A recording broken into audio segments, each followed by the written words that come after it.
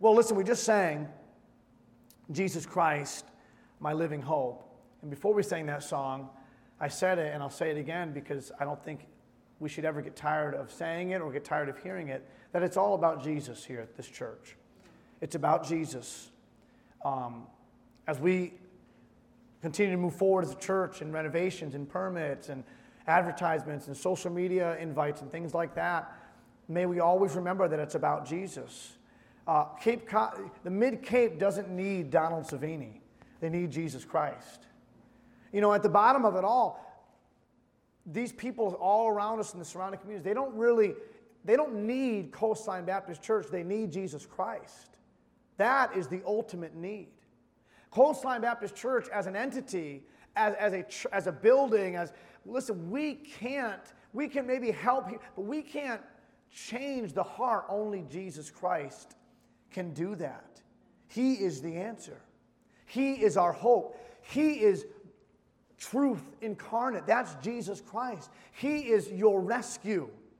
Those of you who feel trapped this morning, we have our messages that we record and put them on our website. Maybe someone's going to be listening to this later on. Those listening on our website, He is your rescue. He is the source of my joy. He brings true happiness. He is the access to real peace. In fact, Jesus is peace. He is peace. He is what I need when I know that I need Him. When I get to the end of my rope, He's what I need. And when I don't know that I need Him, He's still what I need. Jesus is everything. He's the only thing I'll ever need. He is everything I'll ever need. He is the forgiveness of my past, the grace for my present, and the hope for my future. That's Jesus Christ. That's the gospel. He's the bearer of my burden. He said, "Come unto me, all ye that are weak and heavy laden, and I will give you rest." He's the helper of my heart. He's the lover of my soul. He's the friend that will never leave.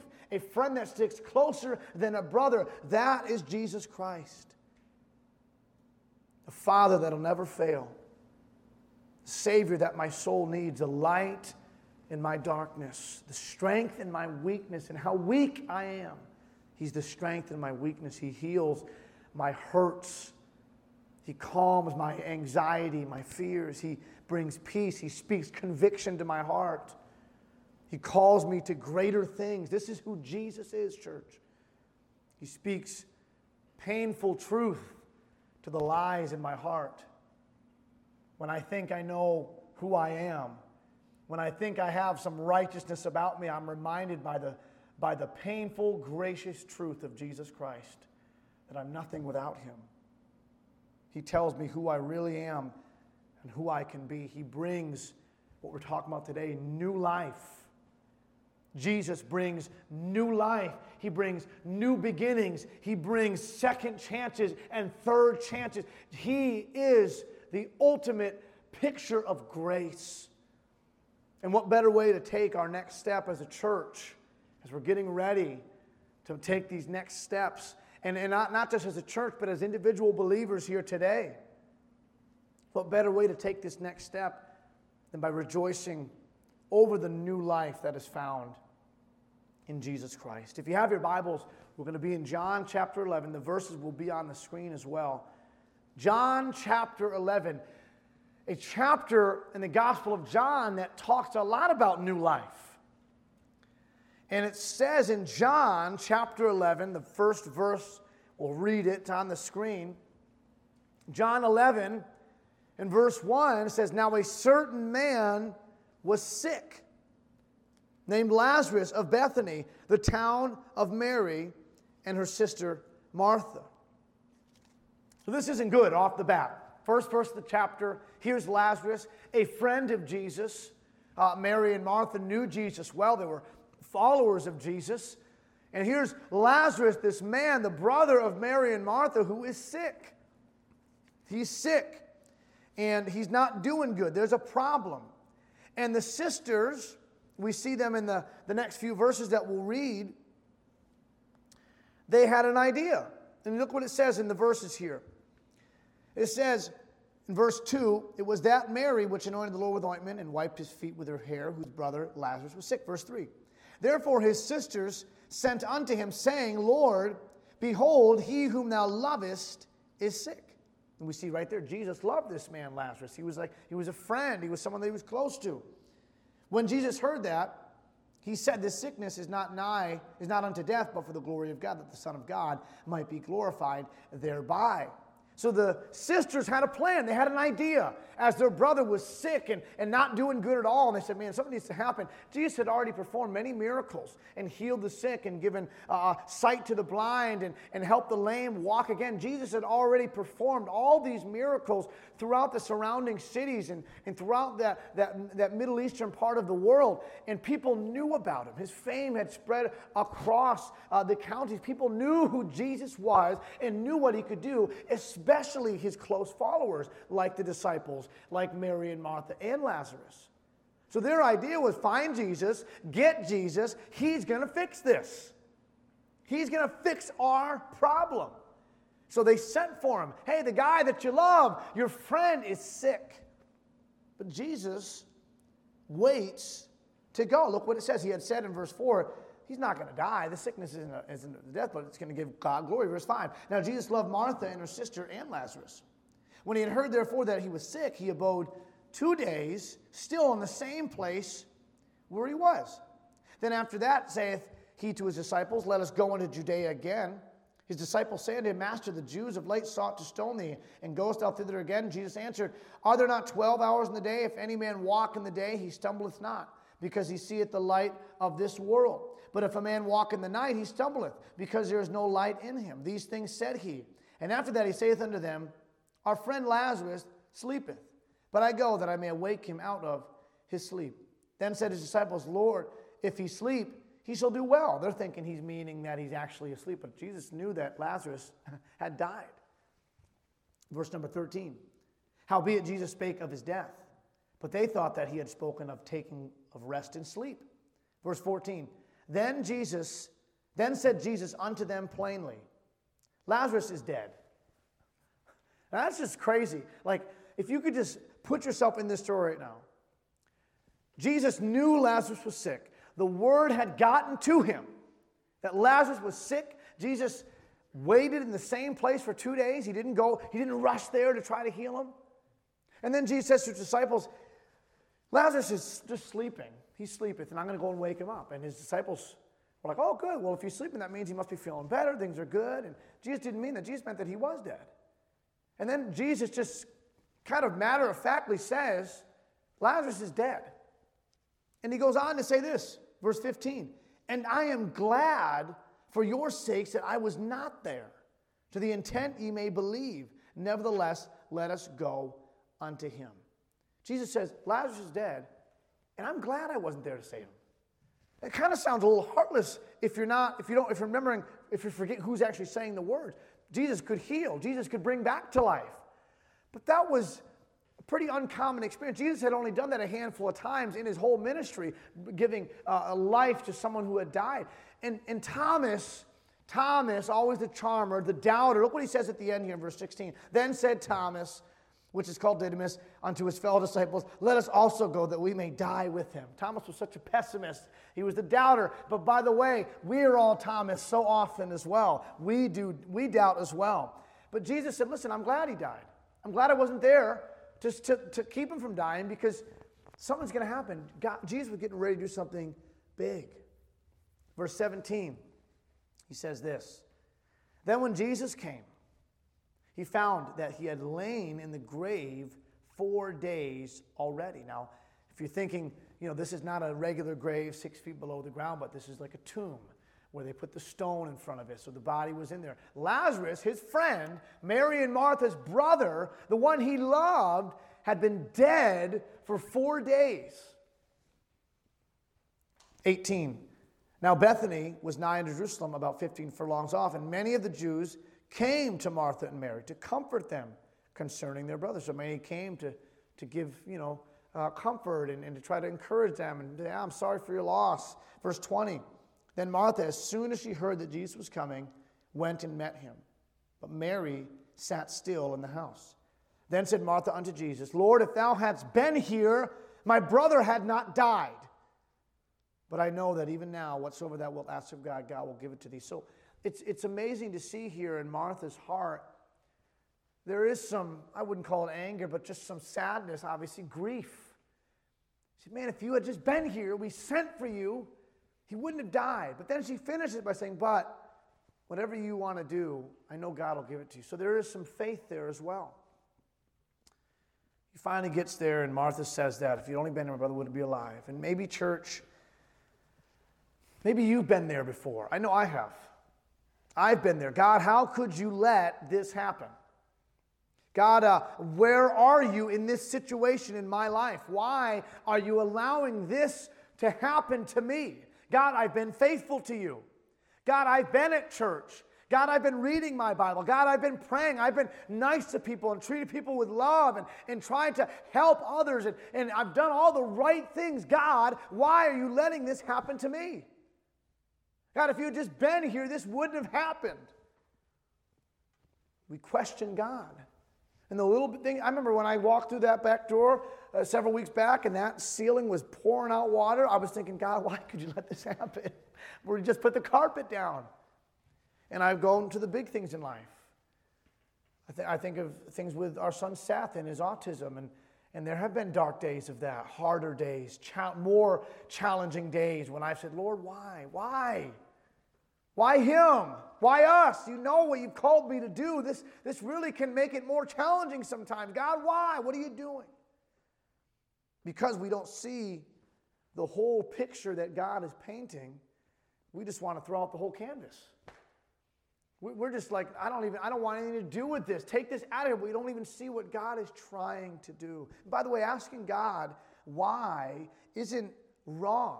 It's not wrong to ask God why. The Bible never says we shouldn't ask God why, but demanding a reason why is. Demanding God, you better tell me. That's sin. But asking God why, that's not wrong. Oftentimes we see the problem in our lives, but we don't see the plan that God has for that. We see the moment of pain, and we experience that moment of pain in our lives, but we fail to see the miracle that's coming soon after. We see the heartaches that's there, and we feel the heartache there of that trial, of that struggle, of that problem, but we don't see the heart change that's coming.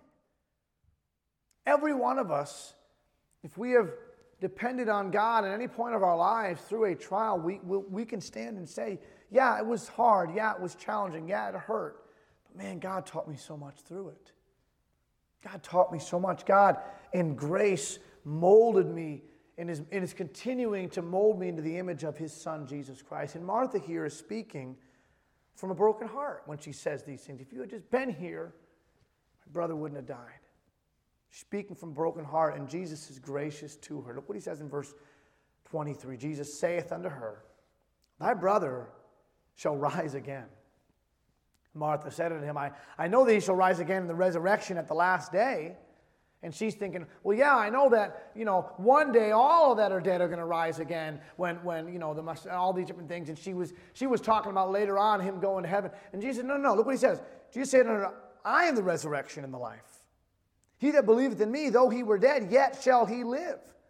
And whosoever liveth and believeth in me shall never die. Believest thou this? Jesus speaks hope to her because she's still not hearing. Jesus said, He's going to rise again. He meant there and then. And she said, well, I know one day He will. Yeah, when all, are risen to heaven with God. And He's like, no, I'm the resurrection. He speaks hope to her in regards to her problem, to her issue, her struggle.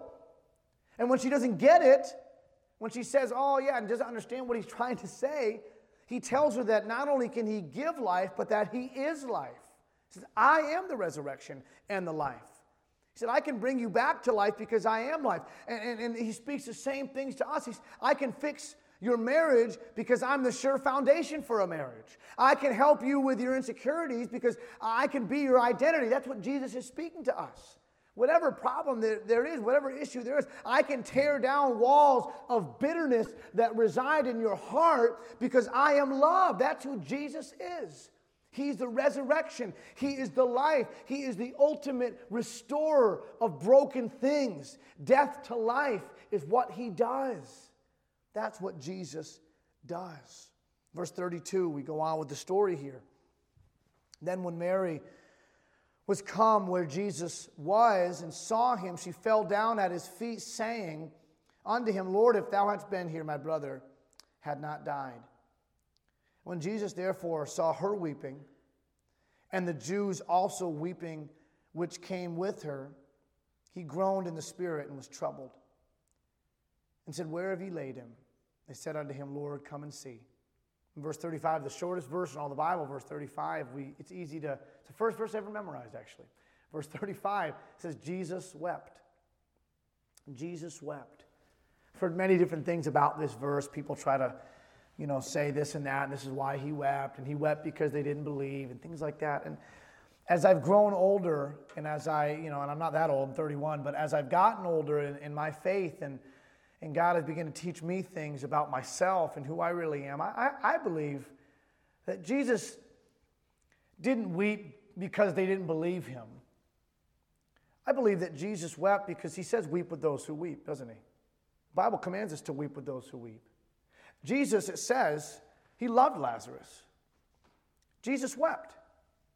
Because even though Jesus knew that in just moments Lazarus was going to rise again by the power of God, and even though Jesus knew that the end of the story wasn't written for Lazarus and they'd be eating dinner together not long after, even though Jesus knew what was going to happen and he knew what he could do, he still wept. Because there was a sadness and a sorrow there, because death is sad. And it is hard. And Jesus wept here. Then said the Jews, Behold, how he loved him. And some of them said, Could not this man, which opened the eyes of the blind, and have caused that even this man should not have died? Jesus therefore, again groaning in himself, cometh to the grave. It was a cave, and a stone lay upon it. Jesus said, Take ye away the stone, Martha, the sister. Take ye away the stone. Martha, the sister of him that was dead, saith unto him, Lord, by this time he stinketh, for he hath been dead 4 days. We read on, and it's a good point for Martha to make. Hey, he's been in the grave for 4 days. That's a long time. He probably stinks. What's done is done. Let's just mourn together. And Jesus says, No, roll that stone away. Verse 40, Jesus saith unto her, Said I not unto thee that if thou wouldest believe, thou shouldest see the glory of God? Then they took away the stone from the place where the dead was laid. Jesus lifted up his eyes and said, Father, I thank thee that thou hast heard me. And I knew that thou hearest me always. But because of the people which stand by, I said it, that they may believe that thou hast sent me. And when he had thus spoken, he cried with a loud voice, Lazarus, come forth. And he that was dead came forth, bound hand and foot with grave clothes, and his face was bound about with a napkin. Jesus saith unto them, Loose him and let him go. Then many of the Jews which came to Mary and had seen the things which Jesus did believed on him. But some of them went their way to the Pharisees and told them what things Jesus had done. What an amazing story here. What an incredible occurrence.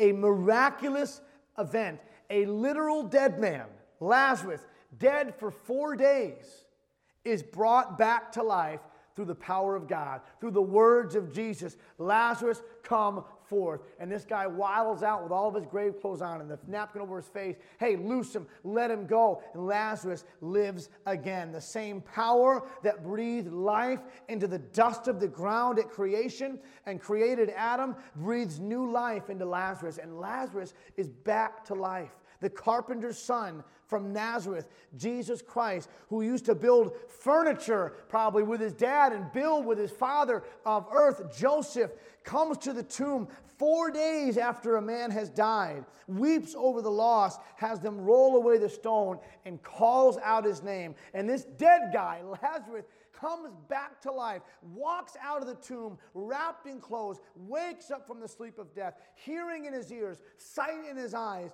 probably wondering what's going on. He had died, probably was like, what is happening? This feels really weird. What's going on? Stuff around his head. And think about this. A few days earlier, Lazarus probably remembered dying, going into the sleep of death. He remembers taking that last breath, more than likely surrounded by his sisters and his family and his friends, and they probably had already said their goodbyes. The funeral's probably over, or they'd been planning it, and he's alive again. He's swinging his legs over the edge of that stone that he was laying on. He stumbles out into the light, and people are unwrapping, and he's alive. That's amazing. That actually happened. What excitement, what joy. What were tears of sorrow moments before are probably now tears of joy, cries of happiness, shouts of laughter. He's alive, he's here. Jesus raised him from the dead. What a miracle.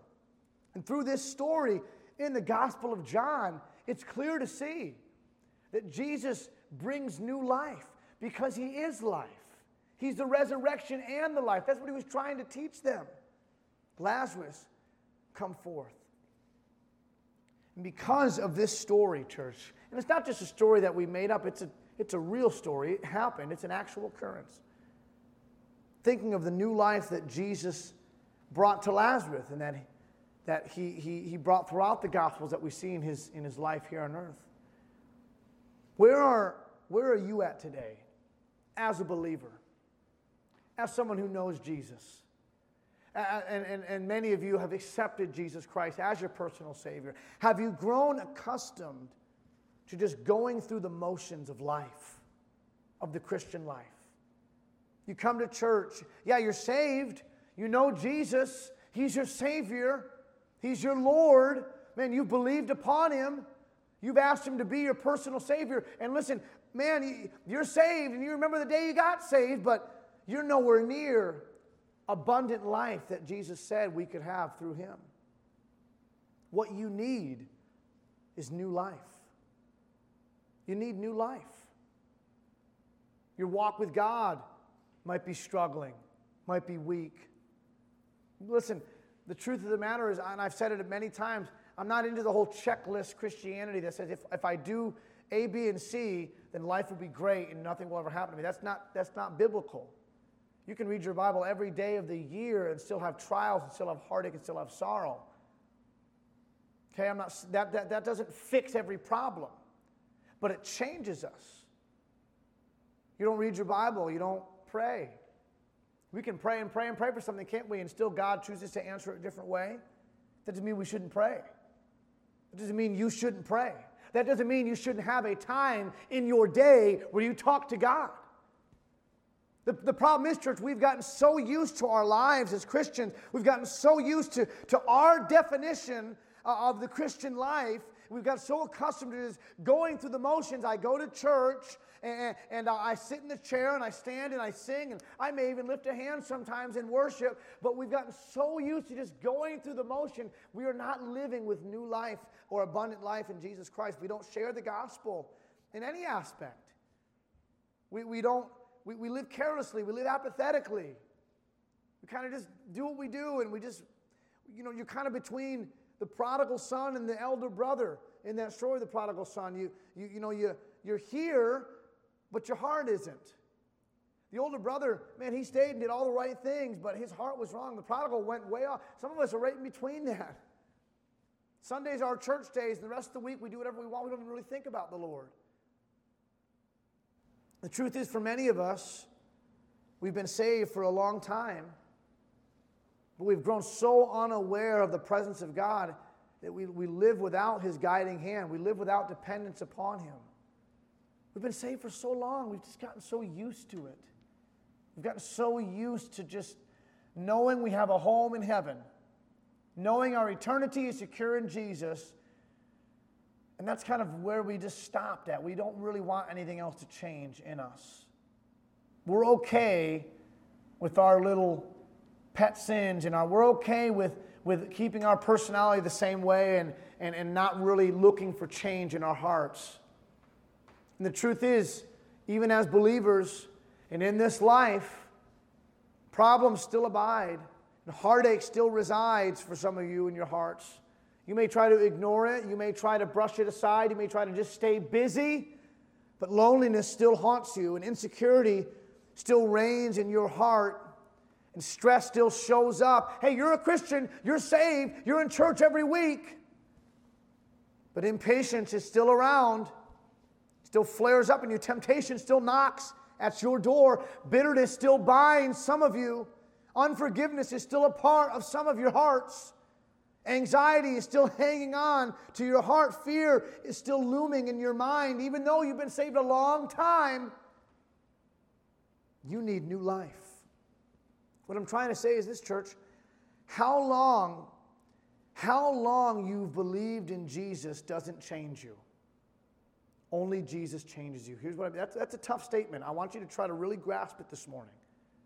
How long you've believed in Jesus doesn't change you. Only Jesus changes you. I've sat at the bedside and I've sat in the living room of people that have been saved for 40, 50, 60 years that still have bitterness reigning in their heart. I've sat next to people that have been saved for decades, and unforgiveness still reigns, and anxiety still cripples them. Because, listen, how long you believed in Jesus doesn't change you. Listen, I believed in Jesus since I was a little boy, and I feel like in the last 2 years, God has just turned me upside down in my head and changed my life, because I finally started to realize who I really was. That I am weak, that I am broken, that only Jesus can put me back together. Jesus is the one who brings new life into a dying marriage. Jesus is the one who gives grace to the worried heart and to the worried parent. Jesus is the one who gives hope to the discouraged pastor. Jesus is the one who gives wisdom to the brand new church. Jesus is the one who gives peace to the anxious soul. Jesus is the one who gives guidance to the wandering heart. Jesus is the one with all the answers, and the answer across the board is His name, Jesus Christ. You give me any issue, and I'm telling you the answer is Jesus Christ. The Bible says we are His workmanship, created in Christ Jesus. He is working in us. Philippians 1 says, being confident of this very thing, that He which hath begun a good work in you will perform it until the day of Jesus Christ. What Christ started in us at salvation, He is continually working on us, chipping away all those busted ends on us. 1 Corinthians says, therefore, if any man be in Christ, he is a new creature. Old things are passed away. Behold, all things are become new. He wants to bring new life to you. He wants to bring hope to your soul. He brings new hope. He brings second chances. He brings real change in church. No matter where you're at in life, we must look to Him. We must look to Jesus. Jesus is working in us. Hasn't He worked out our building situation? Jesus, the power of God, has done that. I believe that the prayers of His people, He's working. He's going to give us people. He's already given us people. He's going to give us wisdom. He's going to give us what we need. He's going to give our church life, and He already has given our church life, and He's going to give us even more. But it's about Him. And Jesus wants to speak new life into your life. You've been saved, but I'm saved already. Listen, I understand that. I'm not talking about salvation. I'm talking about change. Are you looking for change? Or are you satisfied with how you are? The truth is, we should never be satisfied with how we are. We should never get to a point when we feel like we have arrived. I don't need to change anything else in me. I'm all set. I'm good. Because grace will not complete its work until we stand before Jesus Christ. Jesus wants to speak new life into your life, and you need Him more than you could ever realize. John 12, after the story of Lazarus dies, he's sick, he dies, he's raised again, there's rejoicing. John sees fit, the author of the Gospel of John sees fit to show us in the next chapter that Lazarus, yes, he was alive. The first verse of chapter 12, the next chapter, the very next verse after John 11, then Jesus, 6 days before the Passover, came to Bethany, where Lazarus was, which had been dead, whom He raised from the dead. And the Bible tells us that later on he has dinner with Lazarus. Lazarus is alive. Jesus is new life.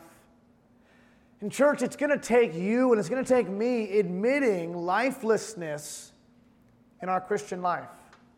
I don't like doing it. It doesn't feel good. I don't like to admit that my walk with God struggles. I don't like to admit that I could do a better job with my prayer life. I don't like to admit that I'm not as strong of a gospel witness as God is calling me to be oftentimes. But church, that's the first step in any change, is admitting that there's a problem. Admitting lifelessness. And with that admission, hey, you know what, God? Man, I am missing out. I'm not walking with you. I'm not in my Bible. I'm not in prayer. I'm not witnessing. I'm not showing the gospel and who I am and what I do and the things I talk about. Listen, I'm not doing those things, Lord. I'm admitting lifelessness in my life. And with that admission, we look to Jesus. We don't say, okay, now I better do all these different things. I better get my checklist up. No. In those moments of admission, Lord, I'm not enough. Lord, I can't do it on my own. It's looking to Him for change. Lord, I need your grace in my life. God, I need your help in this. Lord, I'm going to start reading, but I need you to speak to my heart. I don't want to just make this a habitual thing that doesn't mean anything. Lord, I want it to be real. I want real change in my life. And I'm telling you, church, today is a new day. There's new grace. The Bible says His mercies are new every morning. There are new opportunities. In church, I'm telling you, in the next 6 months, if you can decide this morning, I need some help. I need new life in my Christian life. Maybe you're not saved. Maybe you don't know Jesus Christ as your personal Savior. Maybe if you died today, you don't know what would happen at all. Well, He said, I'm the resurrection and the life. God made a way through His Son Jesus and His death on the cross and His resurrection from the dead for us to have hope, to have our eternity secure in Jesus Christ. But if you are saved, listen, if you can decide today, I'm going to admit that, man, I'm lacking in so many areas. I've been dependent upon myself and not Christ. If you could admit that 6 months from now, what testimonies will you have of the grace of God changing your life? Will you allow Jesus to speak new life into your heart? Will you allow Jesus Christ to speak new life into your family, into your walk with God, into your ministry that you may have at this church, into our church? Man, we need Him. Let's make every day, every moment about Him, church. He's worthy. He is worthy. He wants to change your life. He wants to use your life. He wants to bless your life. There are people in your life that I'll never meet. God wants to use you to reach them, to help them, to love on them. We must depend upon Him. Without Him, we're nothing. Without Him, we are nothing. We have nothing to offer. But with Jesus, man, I'm telling you, because He's enough, man, we can walk through this broken world. We can walk through this fallen world as broken people because of who Jesus is. And may we never forget that truth. May we never get tired of hearing about the glorious grace of Jesus Christ. Lord, we love You. We need You this morning. God, help us to be willing to admit lifelessness in our Christian life. Help us to be willing to admit flaws and faults. Help us to be willing to admit, Lord, weaknesses in our lives. You never called us to act like everything's okay. You never called us to act like we got it all together, Lord. The Bible is full of stories of people just like us, God. Broken people. Would You help us to depend upon You? Would You help us to rest in You?